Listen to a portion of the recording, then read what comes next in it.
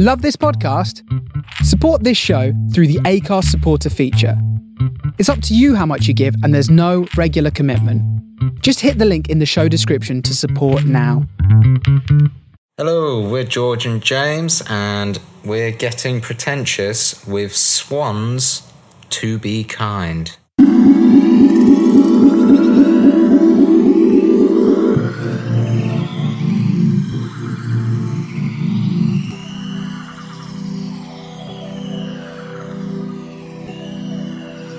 How's your week been, James? It's good. Good week. I was supposed to be in Scotland this week. Oh, yes, you were, weren't you? Yeah, but turned out so Storm Kara hit. Kira? Storm Kira? I don't know. Whatever it's called. A storm hit the UK, and I left for Gatwick. So I was supposed to go to Scotland to see my friend Jack. When I left the flat, so I knew there was potentially a problem because of the storms. Yeah. It was gonna, And when I left the flat, did you not look at your flights beforehand?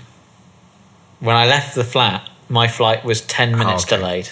Okay. And I was like, I can deal with 10 minutes delay. That's all right. That's just normal national rail. And the trains actually were fine. I thought the trains would be the difficult part. I thought getting to Gatwick is going to be the problem. The planes, they're still going to be flying. Like, that's not going to be an issue.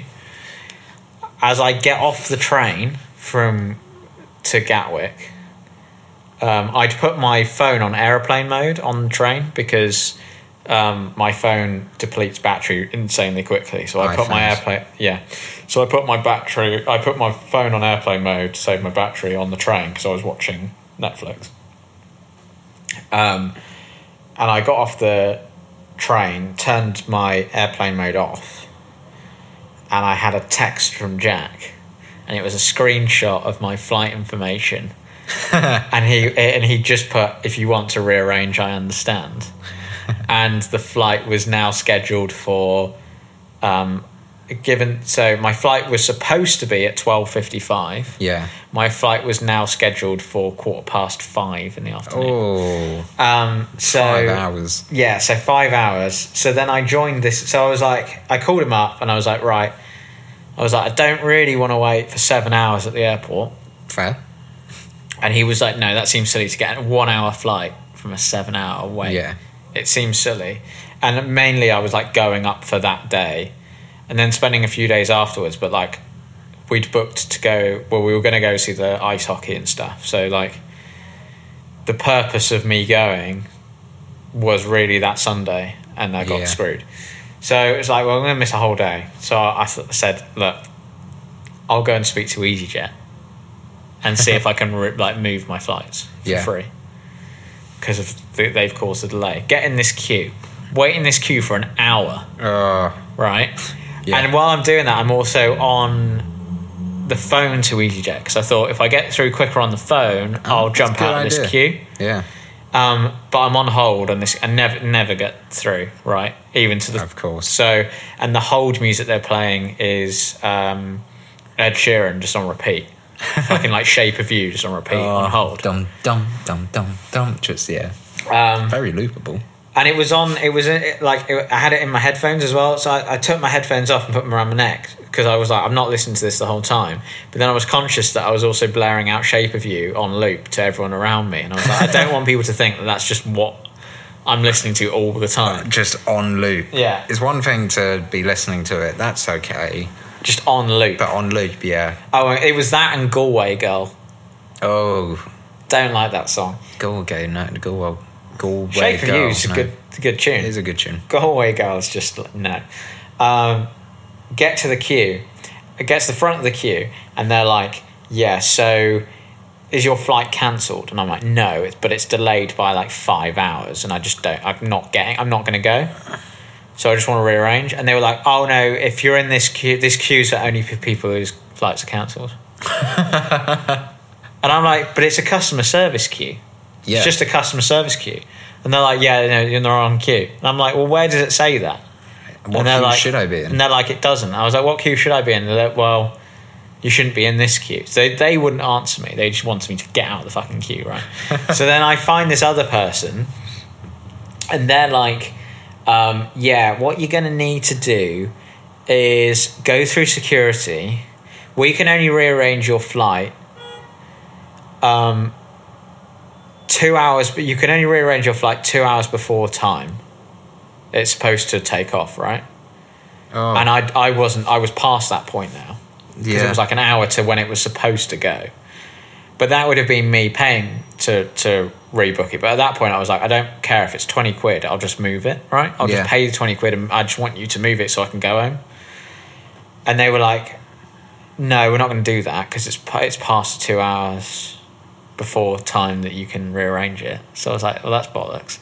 And then they were like, so if you want to be able to rearrange it, they said you have to go through security, wait the airside, and if you are delayed by 3 hours or more, once you get to 3 hours, you have the right then to say, I don't want to do this anymore, and go home and they'll rebook your flight or cancel it for you. And I was like, I'm not going over there to wait 3 hours. And they were like, well, it may arrive before then. I'm like, but it's not going to, it's is just it? not, it's just let's be honest. No flight has ever done that. Don't bullshit me like this. And then I found another person, and they told me the same thing. And then I went, I have the app, the EasyJet app. Yeah. And they were like, right. And I went, can I do what you're asking me to do? Can I just rearrange it on the app once it gets past 3 hours? Yeah. And they went, yeah. Why are you telling me to go to the... So I don't need to... I'm like, so I don't need to wait airside then, do I? And they were like, no. And I was like, cool, well, I'm going home. Yeah. So I called Jack and said, I'm not going. Yeah. And then when I got home, it had been delayed to 7 o'clock. Oh, so you're coming up to 9 hours in the airport if you're actually there. And then when it got to... But then this option never appeared on my phone to rearrange, like, at all through the whole day. So I was like, fuck this, like, what's going on? Yeah. But then at about 7:30, the flight got cancelled.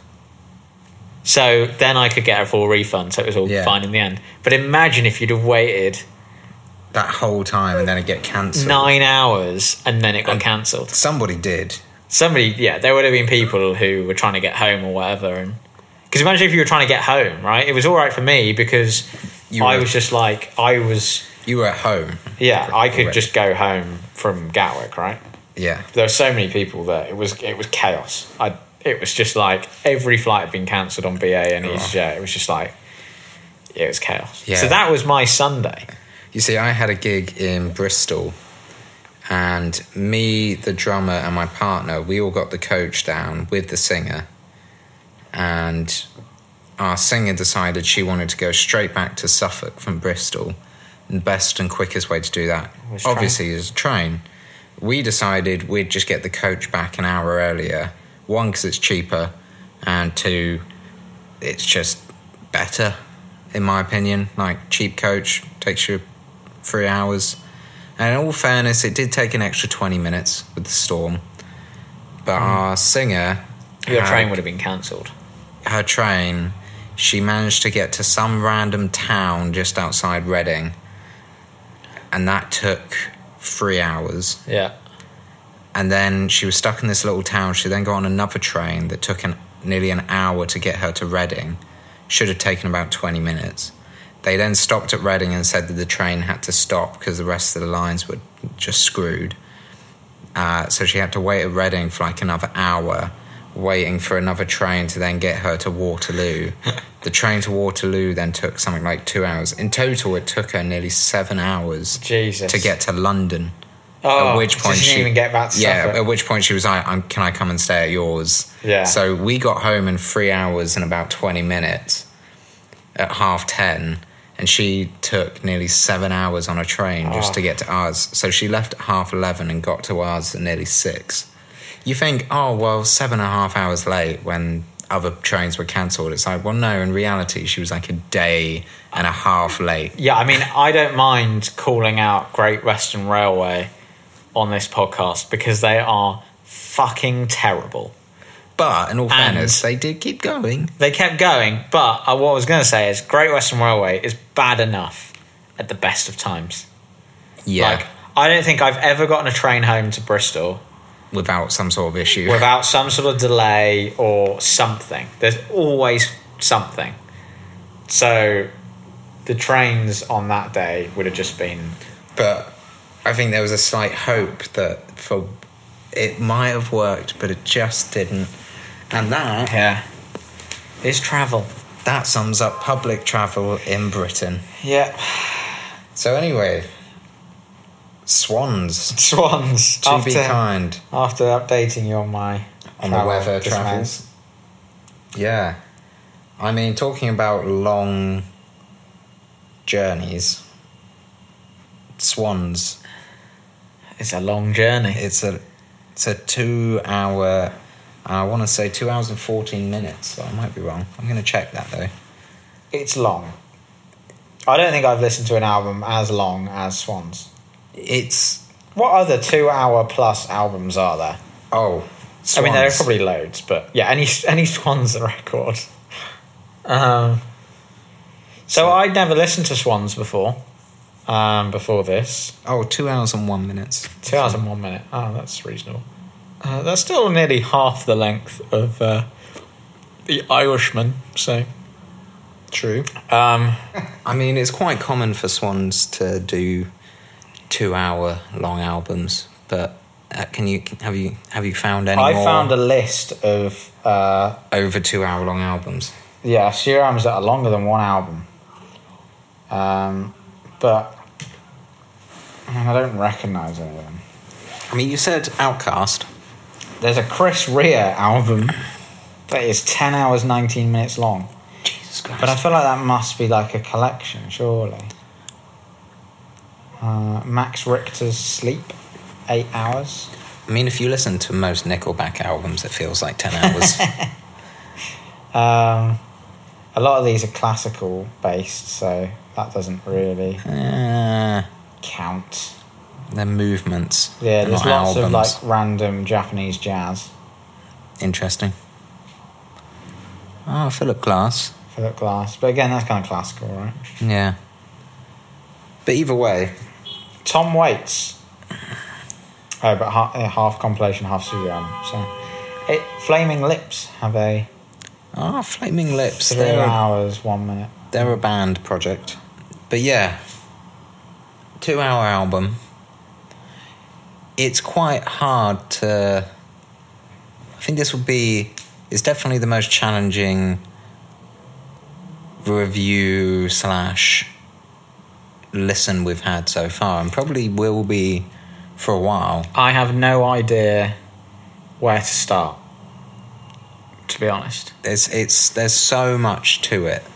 I think the problem is as well, with a 2 hour record, Who has 2 hours in their day to just focus on a record? and it's hard to remember which tracks do what in a way. Well, in a way, When you've got a 'cause- half-hour piece of music. but it's not even like it's 2 hours of a load of songs. It is 2 hours of music. It is still a very cohesive album that is glued together very well. So the song Bring the Sun / the overture, don't know how to say the bit before it, Tuisson? Toussaint l'Ouverture, Yeah. that's a 30-minute track. That feels like it has like 3 or 4 tracks in it, or at least 3. I kind of see it as your A section, your B section, your C section. But then also Screenshot all the way through to A Little God in My Hands, that feels like that could be one song in the same way that Bring the Sun is one song. So it's interesting how they've chopped them up. Do you think the length of this record... Hinders it? Hinders the enjoyment? well... Oh, is that not what you were going to say? No. If I jumped the gun. Well, I think you can ask that, but I think you can also ask, do you think that the length of this record is the reason that it's so revered in the alternative prog community. It's like they've done a 2-hour record. But they've done 2-hour records before. True. So, and they've done longer. I think their longest is nearly 2.5 hours. It's too long. But it isn't. Because I've put the album, I've listened to it all the way through, no breaks, twice. And once you get into it, by the time you get to the kind of hour and a half point, you are in. It is hypnotic. You are in the world. And that is, I've not had that same feeling with many albums. I think it's hypnotic in a very sort of challenging way. I think that there's a lot of sections where they will just repeat the same riff. Yeah. For what feels like, if it was on any other record, or too long, would be way too long. Like, it's obnoxiously long. But it's like that comedy where when you repeat the same thing over and over again, it comes around full circle, where you go from funny, funny to not funny, to awkward to funny. Yeah. And you can do that as many times as you want. I mean, the whole is it Monty Python? Is it Life of Brian with the guy running over the hill? And it just goes on and on. And it stops being funny, and then it's funny again. I mean, Stuart Lee is a classic for that. Yeah. This is what this album does, but for more intense internal thinking. I don't think anyone, even if you don't like prog music in the slightest, I don't think you could listen to this album 2 hours straight without questioning your life. Well, I think the very act of listening to a 2-hour prog record, you should be questioning your life. Yeah, it does, but it is like, I actually quite enjoy, once finishing the 2 hours, it's like, I've changed a little bit. It changes you. Like, it is quite the statement. It felt very similar to how I felt watching 12 Years a Slave. Like, I felt changed. It's not very often that... I don't know whether it's just because in your brain it's like, you just did that for 2 hours. You've never focused on anything for 2 hours straight. How have you done this? But it is definitely... It's in a way, a spiritual experience to a certain extent, especially with this album, with how cohesive it all glues together. Yeah, I think it. I think for me, it. I don't know if it's like you say. It's sort of like it makes you think about things. If actually, for me, it sort of did the opposite, in the way that. It almost feels like you're put in some sort of trance. Yeah. And you're just sort of being carried along on this wave of hypnotic sort of repetitive riffs a lot of the time. And then you feel like you're in this trance, and then it hits you with something else, and it sort of shakes you a little bit. I do definitely think I would worry about someone's mental state if they listen to this on their own in the dark, because it oh, that's the best way to listen to this. I know, but I would worry about... I think you need to then take that person who has just listened to that for 2 hours in the dark and take them outside and make sure they're okay. Because it's a bit like, you know, when I don't think it's a great example of this, because I'm not entirely convinced that I particularly love the film as much as everyone else seems to. But when you saw have you seen The Joker yet? No. Okay. I've been meaning to. But you see The Joker, and it is... I've heard it's quite harrowing. It's intense. Yeah. I think that's more what it is. It's intense. For like 2 hours straight, it's just intense. Or Dunkirk. Did you see Dunkirk? It's different intensity. It's on my list. Okay. But it's sort of like it's the intensity. I imagine is, 1917 is another one that will fit into it as well. Yeah, the intensity is kept up for a good 2 hours straight. Yeah. And especially if you see something like that in the cinema, you're sat in a dark room, and I know there are other people in the cinema, but you sort of feel isolated on your own. You're not paying attention to the other people. You get into your own headspace, and you leave the cinema, and it takes you a while to sort of adjust to the normal reality. World. That's a bit. That is how it feels finishing listening to this album all the way through in one go, because you just feel it is a little slightly bit broken. It's a little bit like Uncut Gems, the new film with Adam Sandler. Adam Sandler, which you put Adam Sandler and impressively good film next to each other. Didn't think that would happen, but that is a film Adam Sandler can actually act. Yeah, who'd have thought it? But Uncut Gems is just a barrage on every sense that you digest a film with. It's funny actually that the bit in the song that you just talked about, which remind me of the name, George. Bring the Sun. Bring the Sun. There's a moment in that where the music falls away and there's these like the horse sounds. There's these sounds of horses and there's this great sound design, and it, for some reason, I don't know if it was the horses or what it was, made me think of The King that I just watched on Netflix. Yeah. And I showed you that battle really scene. Intense battle scene.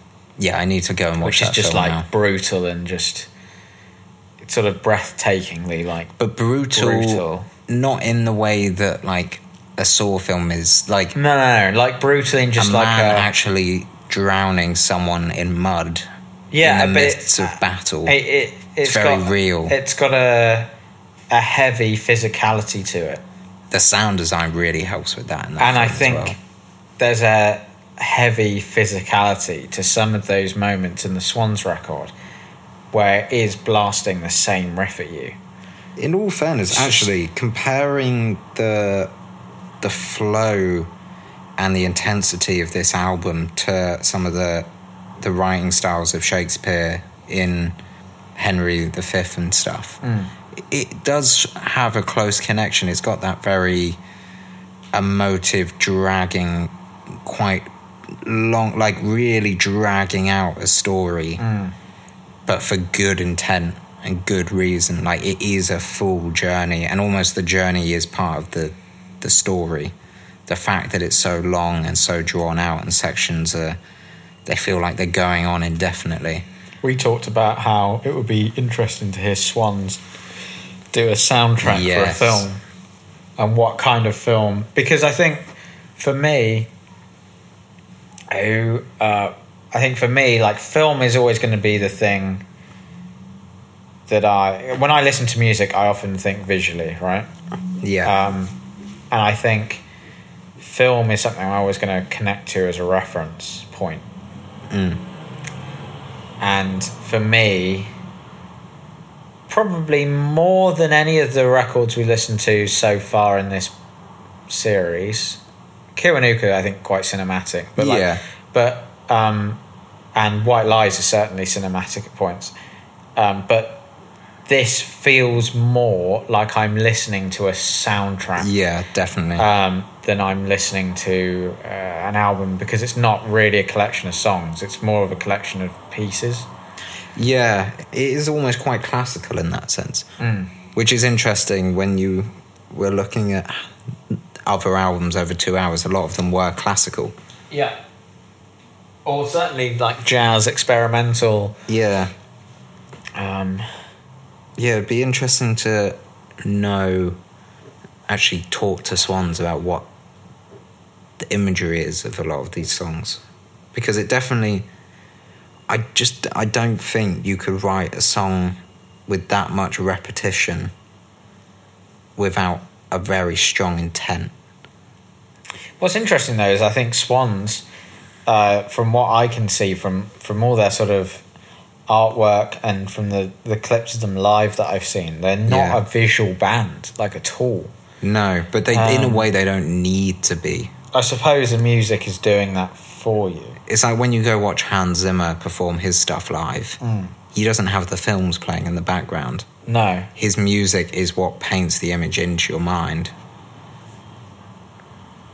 But it would work so well. It would Swans work do. so well. I would love to see Swans actually playing along to a film.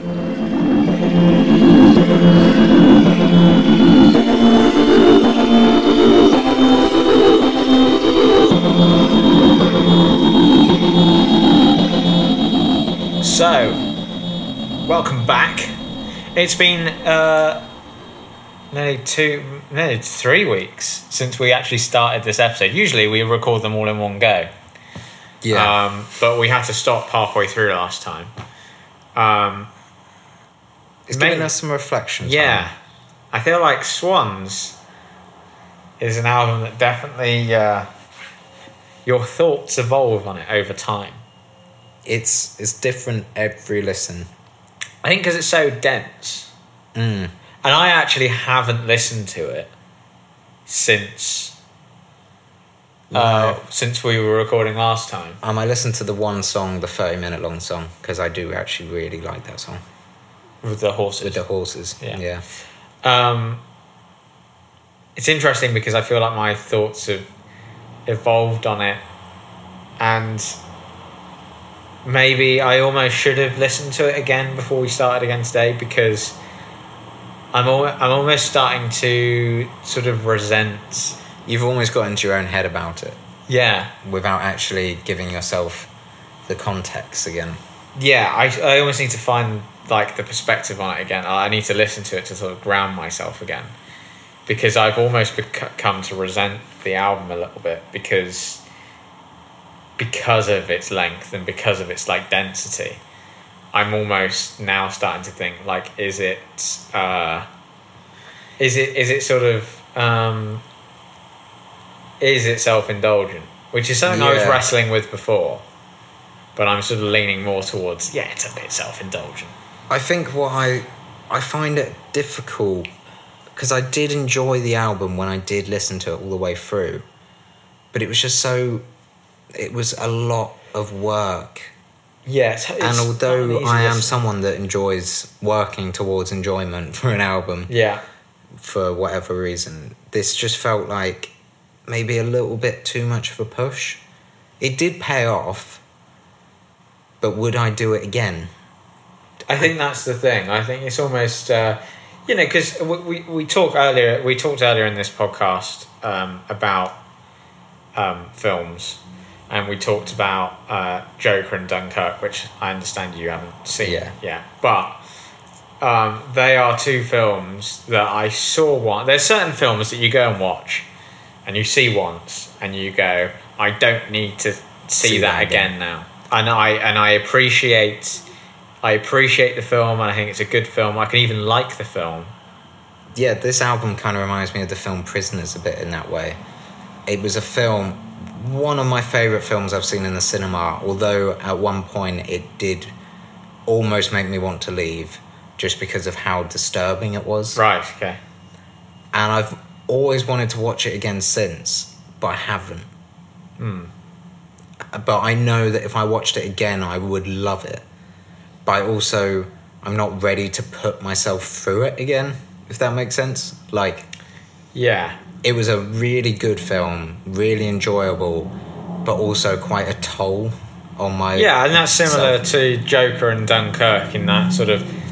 They are so sort of tense and intense and just dark that they take a toll on you. You feel sort of beaten up at the end of it. Yeah, but the fact that it manages to beat you up means that you love it and you think it's great, but also it's not that often that you think, I really just want to get beaten up by this music or film. Yeah, I suppose especially with those films, it's done the job that it's sort of set out to do. It's supposed to hit you around the head, and you're supposed to feel beaten up when you leave the cinema.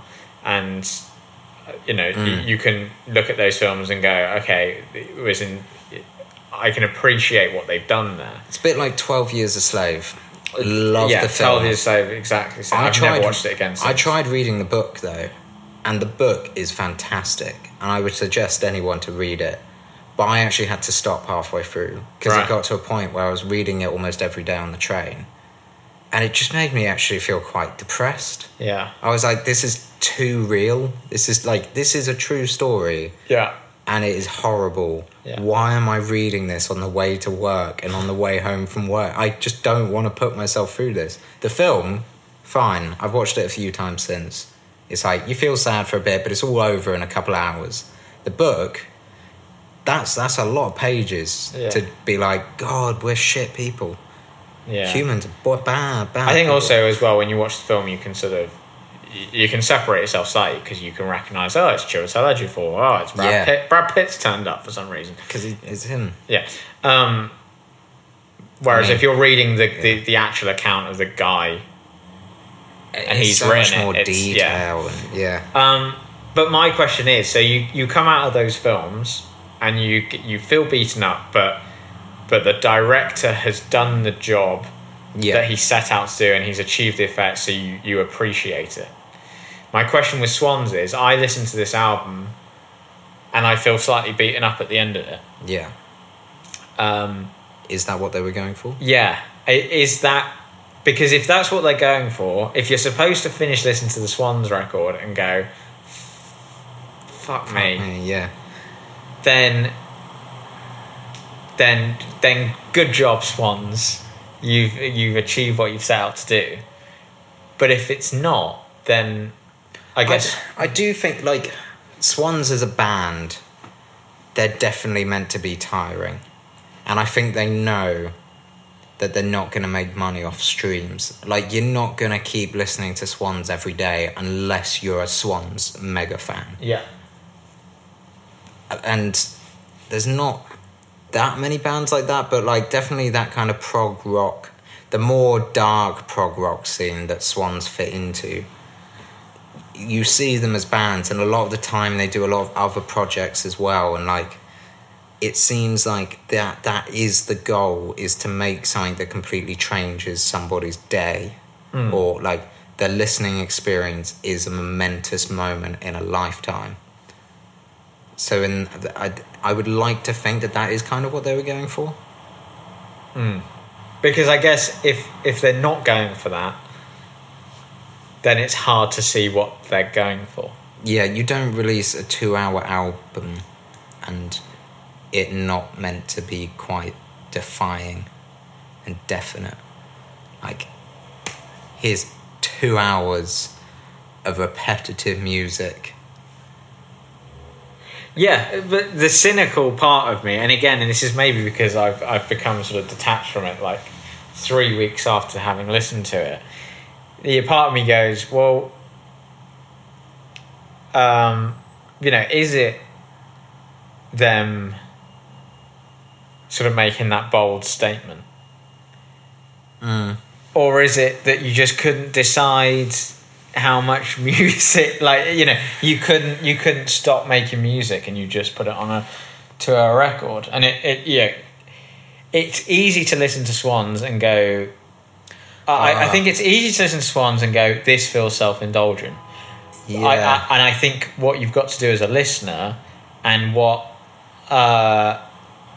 can be a struggle to do, but I think ultimately is what you should do, is look past that and go, well, what is the reason for this? This is a good point. You've made me think of it almost more critically, as in, how can I say this? Like, is the album's length what makes it so dramatic?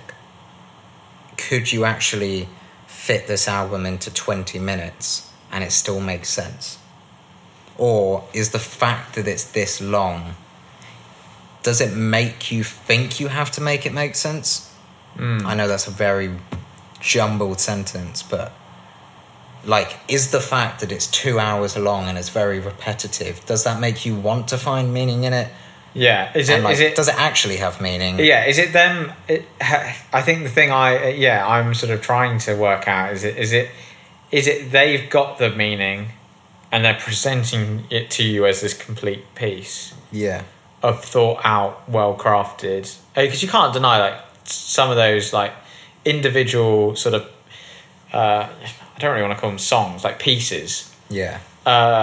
Are well thought out and put together clearly, but as a sort of total experience, they present it as this one well thought out piece, or are they sort of just dumping 2 hours of music on you, for want of a better turn of phrase? Yeah. And you going, well, they must have some sort of meaning because you wouldn't give us a 2 hour record otherwise. It could just be, this is a load of songs that they wrote in the 2 years since their last album.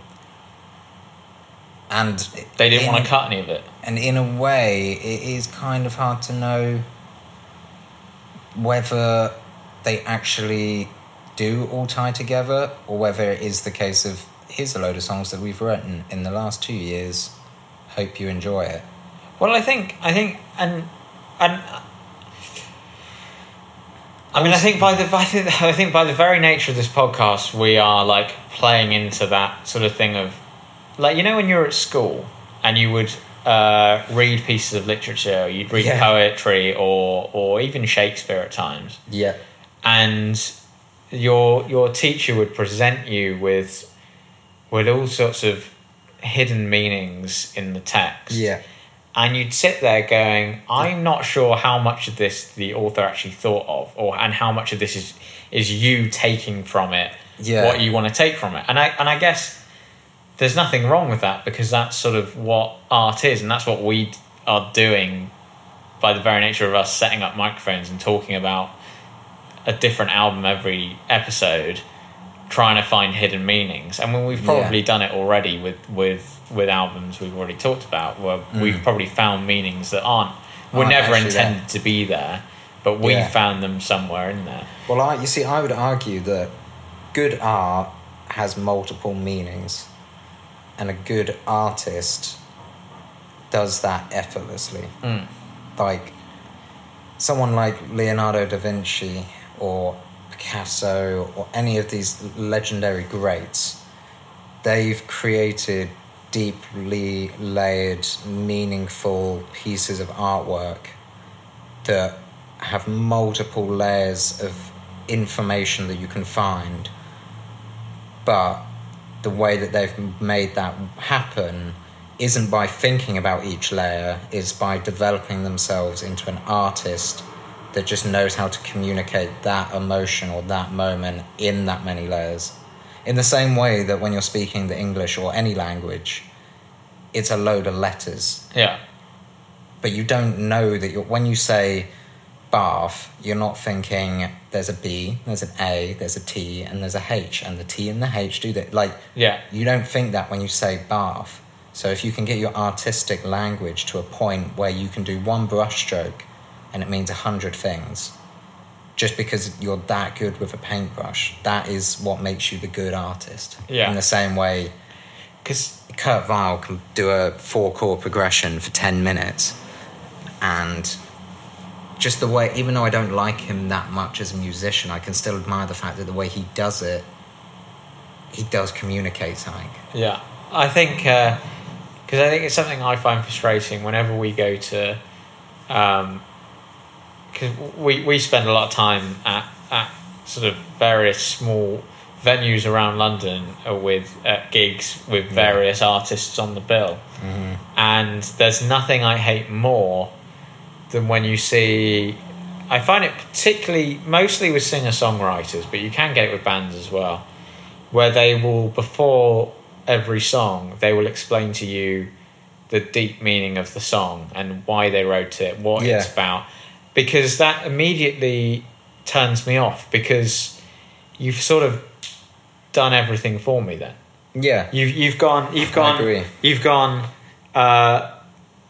You've basically done the song before you've done the song, if you see what I mean. Yeah. And so there's nothing for me to discover at that point. Once you've told me what the song is about, The point of the song is for me to discover what you're trying to say, or to discover something within myself. If you're telling me what the song is, one, I then can't discover anything for myself because you've told me what it is. Yeah. Like, I might listen to a song and think, oh, this makes me think about that time I was in that relationship when I was 16 and this happened. And in matter of fact, the song's actually about somebody's granddad dying. Yeah. Well, there's there's the classic example of E17 Stay Now. Yeah. A lot of people hear that as a romantic, it's like a breakup song. Stay with me forever. But it's about his brother committing suicide. Yeah. There's a good example on the. I was listening to the Adam Buxton. We re-listened to old Adam Buxton podcast episodes because it's one of those podcasts I just go to. It's sort of like comfort food. It's sort of like I just need. It's good. It's easy and I've listened to all of them, but I was re-listening to the Brian Eno one, and they're talking. I can't remember the song because I'm not particularly familiar with Brian Eno's whole back catalogue, but they were talking about a song, and Adam Buxton is describing it as a love song. And Brian Eno goes, well, I never actually wrote it as a love song. I wrote it as a song about a voyeur, about someone who was obsessed with a woman.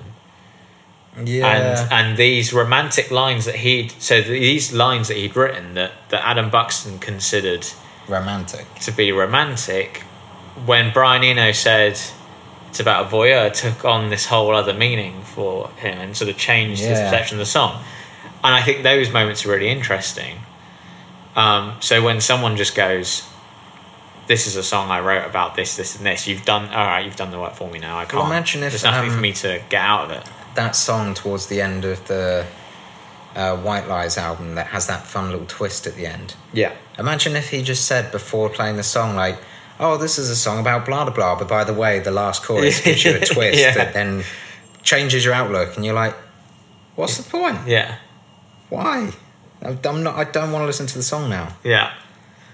Actually, something one of my tutors said at uni, Pete Wareham from Melt Yourself Down, he said that, like, the worst thing you can see at a gig is a band scared of creativity. I remember him saying that, and that kind of like changing the way I thought about live performance in myself and others, like going to a gig, even in the way that people will arrange a set. Just like if people aren't willing to do some weird song choices, it's so easy. It's something that even someone like Foals will do. Even though I see them as quite a creative indie rock band, sometimes they will just take an easy route. And actually, that's sometimes why bands get boring. There's no creativity. Yeah, I always quite appreciate it when you'll go and see a band. I'm struggling to think of one off the top of my head now that I can remember doing it, but it's quite rare nowadays. But there's definitely been times where you'll go and see a band who are known for sort of bangers. Yeah, and they'll start with a really slow. So actually, Editors. We were talking about Editors earlier. Yeah. The first time I saw Editors, which is probably the best time I ever saw them, at Brixton Academy. They're a band known for sort of just their sort of simple banger sort of songs. Yeah. 3.5 minute indie bangers. Yeah. The opening song was a really slow, quiet, and that took you by surprise. Yeah. It sort of caught you off guard, and I really like it when sort of bands do that. Bands that you expect to be really loud, they go really slow for the slow and quiet for the opening number. It makes you pay attention, even though you think it wouldn't. Well, I think this is why I'm so excited about the Strokes' new stuff. Is they've been quiet for years, and in my opinion, I really liked. I think it's called "Come Down Machine." Yeah. The red album cover. Like, I really liked that album, and it was quite different for them. But a lot of people didn't seem to rate it that much. But considering they did that, and people didn't rate it that much, that kind of more synthy sound, for them to then come, God, it must be like 4 years later, and drop At the Door. Yeah. It's got one guitar, a little bit of bass, and the rest of it is just Julia Casablancas and a synth. Yeah. and just go, here you go, here's a new nearly 6 minute long ballad. Yeah. We're back. And it's like, yes, thank you. You are not doing what I would expect you to do. I would expect them to come out with their second single first, which was Bad Decisions. Which is an old school Yeah, but it didn't do it as much for me. No. Purely because it but I think I enjoyed it more than I would have done if they'd have released that as their first single. Yeah, but it just didn't do as much for me because it felt like an ordinary Strokes song. And on the album, I'm sure I will like the track because I'll be like, it's a good Strokes song. Yeah. But At the Door was such a sort of like, such a this is nice different. surprise. And it seemed to come out of nowhere as well. I don't know if they did do any build up for it, but I didn't see anything for it. I like the fact that they were then like, all right, here's a new song. Tickets go on sale this Friday for a gig next Friday in London. We're back. And it's like, yes, out of nowhere, something completely different. And then they were like, we're not even going to play the song live because it doesn't work. And it's like, you just do what you want now, Strokes. Did they not even do it live? No, because they said that it's all pretty much made on one synth. Right. And they didn't want to like do it via like MIDI or anything. Huh. But they also didn't want to do it with the synth. So they're just never going to perform it live. Wow. Which is a bit of a shame. It's a shame because I'd want to see it live. But I also don't see how that would fit into a Strokes set. Yeah. It'll be interesting to see what the album's like there. Yeah. That song, though, would only work at either the beginning of a set or on the encore. Yeah, it's an opener, I think. Yeah. It's an opener. But back to Swans. I mean, the fact that it conjures up all of this thought, it is an album worth... I think everyone should listen to it once. It is an experience. Yeah, I think regardless of whether I think... Me thinking it's self-indulgent is me sort of... It's like grappling with myself and battling with myself more than the album, I think. Yeah. I think what I do a lot is I will look at something, and it's usually music that I look at in this way. And I think it's maybe because I've only sort of just started making music, and so it's probably the art form I'm sort of least confident in, like with my own abilities. Yeah. And I will look at what other artists do and sort of imagine myself releasing that. And going, because we had the conversation about an album you were playing me just before this. Yeah. And I said I just don't think I would have the confidence, even if I thought it was good. Yeah. To release it. And I think when I look at Swans, what I do is I listen to a 2-hour album,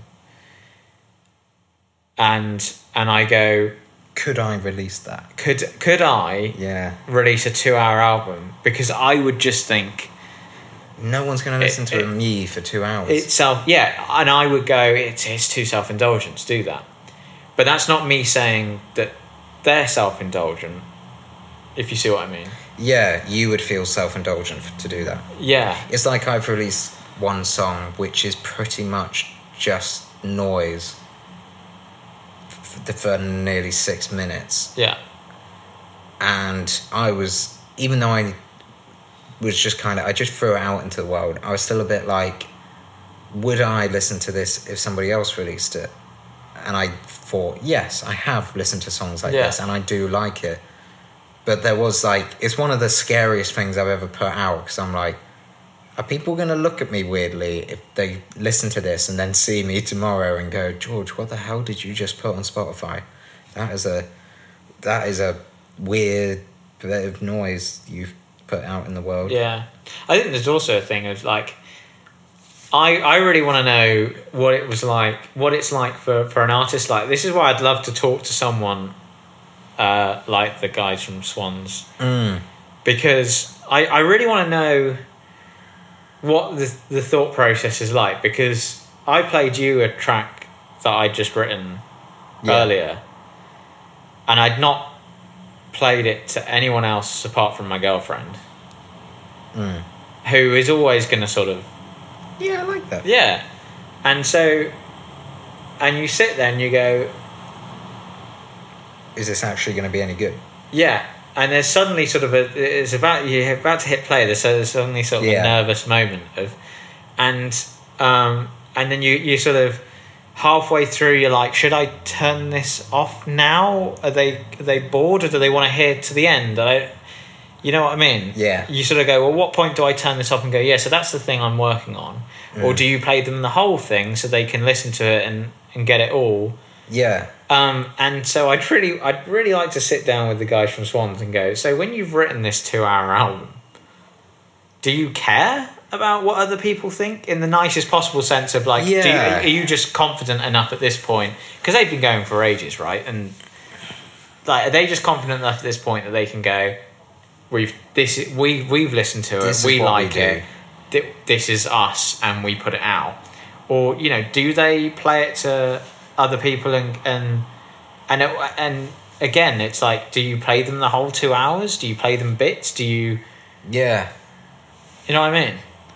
Actually, that's something that I've never tried doing. I know a lot of bands do it sometimes, where you'll, like, release the album earlier for, like, Patreon subscribers or whatever. But, like, it would be...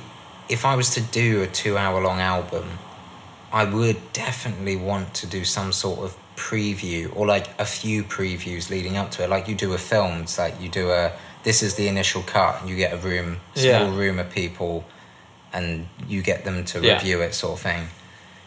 I would definitely want to, if I was doing an album of that sort of body, just like, I would want to do that sort of thing, because, like... But interestingly, like, I've been to a few of those film, like, test screenings. Yeah, that's the one, test screenings. And I've so the one that sticks out to I won't name the film, but my editing tutor was the editor on this film.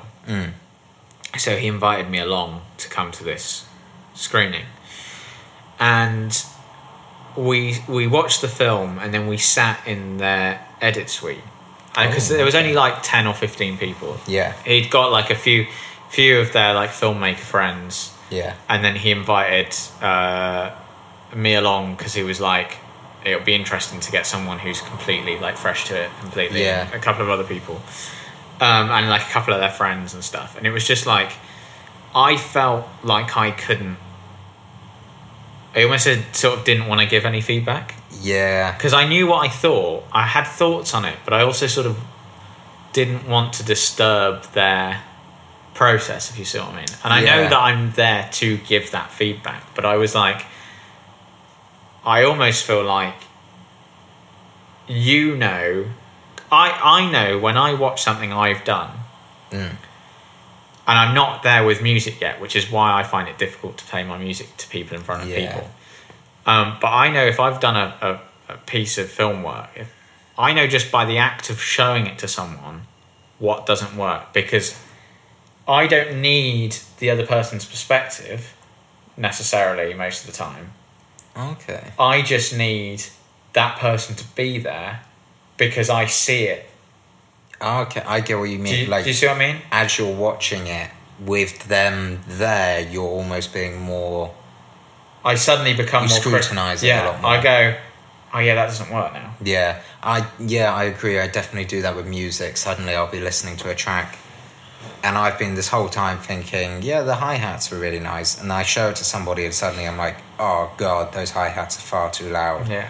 And I'll quite often do it where I'll quickly turn it down a little bit. And be like, oh, okay, cool, that's good. Your sort of internal, like, embarrassment switch just sort of hits, and you go, that's not very good. And you can see it.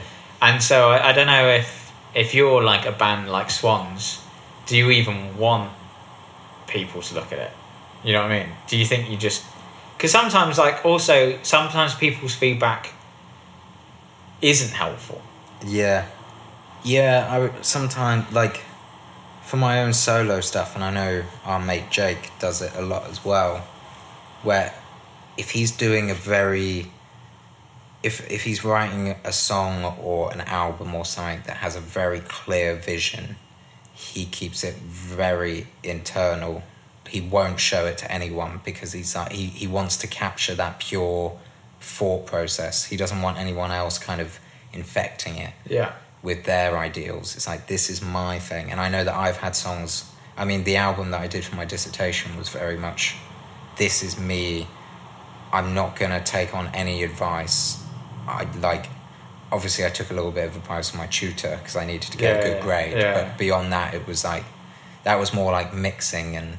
Yeah. But the actual tone of the album, I was like, I don't need people's opinion on this. This is going to be what it is. Yeah, because imagine if you were Swans, right, and you'd written To Be Kind, you'd written and recorded To Be Kind. Yeah. It's 2 hours long, and then you play it to a bunch of people, and a load of them go, It's too long. It's too long. What do you do at that point? Do you then go... Because I'm assuming... Right, we've got to cut that then? I'm pretty sure all of their songs were recorded live to a certain extent, like, or at least it's one solid take per instrument. Are you going to just, like, redo that whole song? Like, yeah, or are you going to cut stuff out? Or like because it would take away for the album for me if I found out that 30-minute piece. If I found out that that wasn't just one long performance of each musician, I'd be a bit like, that takes away from it a little bit. I don't know why, it just does a little bit. Or like even like a 6-minute song, like if I found out that they'd been going into Pro Tools and moving bits about, I feel a little bit cheated. Because it's like, this is meant to be like an epic adventure that you could recreate live, and you haven't done it live. Do you get what I mean? I do get what you mean. But then is it okay? Like, it's like when you see like Dunkirk with the one-shots. It's not a one-shot. Do you mean 1917? 1975. No, 1917. Yes, that one. Yeah, it's not a one-shot film. But it tricks you into it. And actually, I've not seen 1917, but I've seen enough of it. Yes. Where there's actually some of those one-shot shots are not even very long. Yeah. And it's done remarkably well to hide it. I can tell definitely at points where they're cutting. Yeah. But to the untrained eye, I don't think you would know. Yeah. But yeah, does that, when I found that out, it did sort of take a little bit away from the appeal of it to me. Yeah. Again, I've not seen it, so I could watch it and my perspective change. But I wanted to see it on that basis of, I knew it wasn't going to be all one shot for the whole film. But I thought, they're going to do it in like 5 or 6 shots stitched together. But like Birdman for me was like, I can see about 3 or 4 edit points in Birdman, and actually it's done very well. There's like very long takes in Birdman. And what I like about Birdman as a one-shot film is that there's points where they've almost made you want to think there's a cut, but you don't know. It almost confuses your brain. Yeah. And especially the way they work around the theatre like it's a maze. And it's still very self-contained. That's what I like about it. But I think the one-shot aspect of... we're going completely off track here, but I think the one-shot thing of Birdman, the fact that it's set in a theatre, that whole construct of the one-shot inside a theatre... Yeah. It's such a perfect... The camera is almost like adding to the story, like it's a metaphor. I think the hype behind the one shot of 1917 actually ruins the one shot of 1917. I think actually it was just a very nice little storytelling method through the camera because you're following one person. But yeah, we've gone very off topic now. But the point of that is that you feel like Swans feels like it's recorded sort of in one go, or at least every instrument sort of in one go for each song. And it would disappoint you if they'd gone into Pro Tools and moved stuff around. And I think for me, knowing that 1917 actually has quite a few cuts actually in it does take away from the appeal slightly to me. You know what I want to hear? I want to hear Swans record To Be Kind live, but in the exact same way that it is on the album. But like, so that you can know it's live. Know it's live, but also each song by song. So it's just one long 2 hour long recording all the way through. Because that was the that was the thing with that Dave Grohl project Play. Yeah. That was that, like, the music itself was rather sort of unextraordinary. There was some cool bits in there, but like, I'm not listening to it a lot. You see, I think the issue with that is that Dave Grohl wrote a 20 whatever long minute piece of music rather than going, let's write an album. So write it, produce it, and then go, all right, we've got this album. Record it all. Now let's deconstruct it, figure out how to play it, how many people do we need, get everyone on board, and then just record the whole album, one massive audio file. But that no breaks. But I think what was interesting about the Dave Grohl thing was watching. The more interesting thing about Dave Grohl thing was the video. Yes. With him playing every instrument all the way through, and if he cocked up, he would start at the very beginning and do it all from the top again. And that was the most interesting bit. And that actually makes me wonder whether this has now made me think that I should do, or like at some point I want to try and do something like that. Even if it is a case of me writing an album, releasing it, and then a few months or years down the line actually learning how to perform the whole album and re-record it, but me performing every single thing, release a video in the same way. Because like, that is just such a cool way to experience an album, because then you will actually hear, I think you'll get more of an experience of how the performer relates to the music that way. Because it's not 2 hours, that's probably normal. I'm pretty sure Swans sometimes do 3 hour long performances. So it's not like it would be challenging for them. I do think maybe I would gel with this album better if I saw it in a live setting. Yeah. Because I think what we said earlier in this episode 3 weeks ago was that it felt to me a bit like a soundtrack to a movie. Yeah. And I think even just having the visual element of them. Yeah. Like, how often do I sit down and listen to movie soundtracks? I mean, I probably do it more than most people do. Same. But you... It's better with the movie. That's the whole point of it, though. Yeah. And, like, I mean, that's how I feel a little bit with some of the projects that I've played with in the past, is that they're actually, the recorded versions are just a way of people to be able to fill their cravings in between going to see the project live. That's, I think, what Swans is a bit like. They're just writing a load of music to perform live, and the albums, and you look at their website and stuff, and the way they try and sell their music is basically zero effort at all. It's just like, here's an album, go buy it if you want. Not really much press behind it.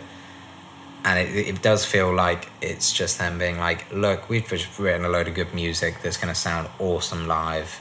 Here it is for you to just digest, suckle on for the next few months until we come to your city and you can come pay to watch it live. Well, I think that's what we've got to do. I think we've got to go see Swans live when they're in London. I think we should. It's a shame because they actually were here at the end of last year.